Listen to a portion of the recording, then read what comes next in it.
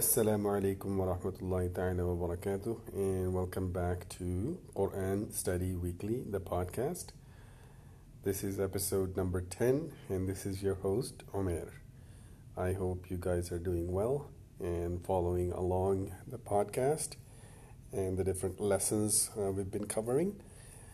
In today's episode, I'm not going to cover a new chapter or more from the book, but I'm going to recite a surah from the Quran, and I've chosen Surah Luqman. So go ahead and pick up your copy of the Quran and follow along, inshallah. May Allah accept our deeds and may Allah forgive us our mistakes. Jazakumullah khairan. In the next episode, inshallah, I'm going to continue with the tajweed, God willing, inshallah, and also pick up where we left off in the study of the Arabic language for the purpose of understanding the Quran, bi'idhnillah. Assalamu alaikum.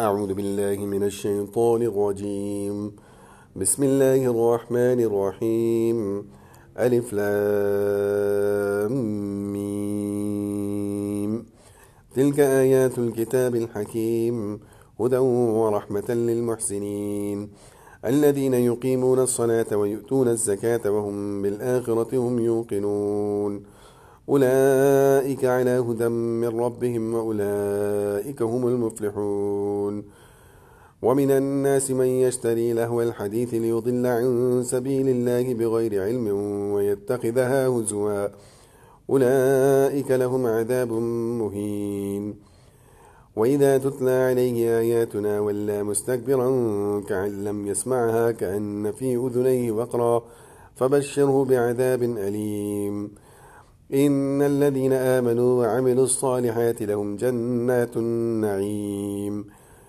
خالدين فيها وعد الله حقا وهو العزيز الحكيم خلق السماوات بغير عمد ترونها وألقى في الأرض رواسي أن تميد بكم وبث فيها من كل دابة وأنزلنا من السماء ماء فأنبتنا فيها من كل زوج كريم هذا خلق الله فأروني ماذا خلق الذين من دونه بل الظالمون في ضلال مبين ولقد آتينا لقمان الحكمة أن اشكر لله ومن يشكر فإنما يشكر لنفسه ومن كفر فإن الله غني حميد وإذ قال لقمان لابنه وهو يعظه يا بني لا تشرك بالله إن الشرك لظلم عظيم ووصينا الإنسان بوالديه حملته أمه وهنا على وهن وفصاله في عامين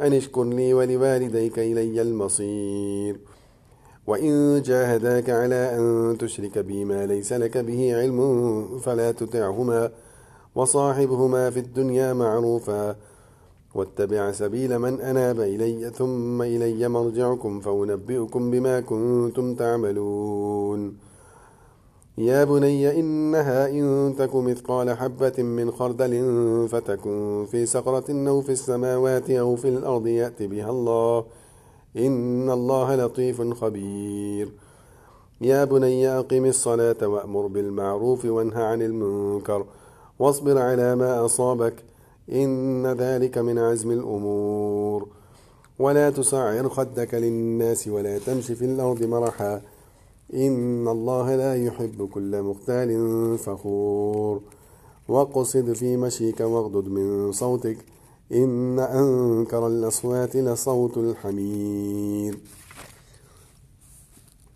ألم تروا أن الله سخر لكم ما في السماوات وما في الأرض وأسبغ عليكم نعمه ظاهرة وباطنة ومن الناس من يجادل في الله بغير علم ولا هدى ولا كتاب منير وإذا قيل لهم اتبعوا ما أنزل الله قالوا بل نتبع ما وجدنا عليه آباءنا أولو كان الشيطان يدعوهم إلى عذاب السعير ومن يسلم وجهه إلى الله وهو محسن فقد استمسك بالعروة الوثقى وإلى الله عاقبة الأمور. ومن كفر فلا يحزنك كفره، إلينا مرجعهم فننبئهم بما عملوا، إن الله عليم بذات الصدور. نمتعهم قليلا ثم نضطرهم إلى عذاب غليظ. ولئن سألتهم من خلق السماوات والأرض ليقولن الله، قل الحمد لله بل أكثرهم لا يعلمون. لله ما في السماوات والأرض، إن الله هو الغني الحميد. ولو أن ما في الأرض من شجرة أقلام والبحر يمده من بعده 7 أبحر ما نفدت كلمات الله، إن الله عزيز حكيم. ما خلقكم ولا بعثكم إلا كنفس واحدة، إن الله سميع بصير.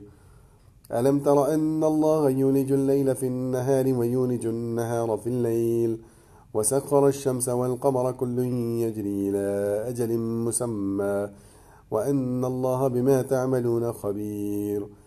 ذلك بأن الله هو الحق وأن ما يدعون من دونه الباطل، وأن الله هو العلي الكبير. ألم تر أن الفلك تجري في البحر بنعمة الله ليريكم من آياته، إن في ذلك لآيات لكل صبار شكور. وإذا غشيهم موج كالظلل دعوا الله مخلصين له الدين، فلما نجاهم من البر فمنهم مقتصد، وما يجحد بآياتنا إلا كل ختان كفور. يا أيها الناس اتقوا ربكم واخشوا يوما لا يجزي والد عن ولده ولا مولود هو جاز عن والده شيئا، إن وعد الله حق فلا تغرنكم الحياة الدنيا ولا يغرنكم بالله الغرور. إن الله عنده علم الساعة وينزل الغيث ويعلم ما في الأرحام، وما تدري نفس ماذا تكسب غدا، وما تدري نفس بأي أرض تموت، إن الله عليم خبير.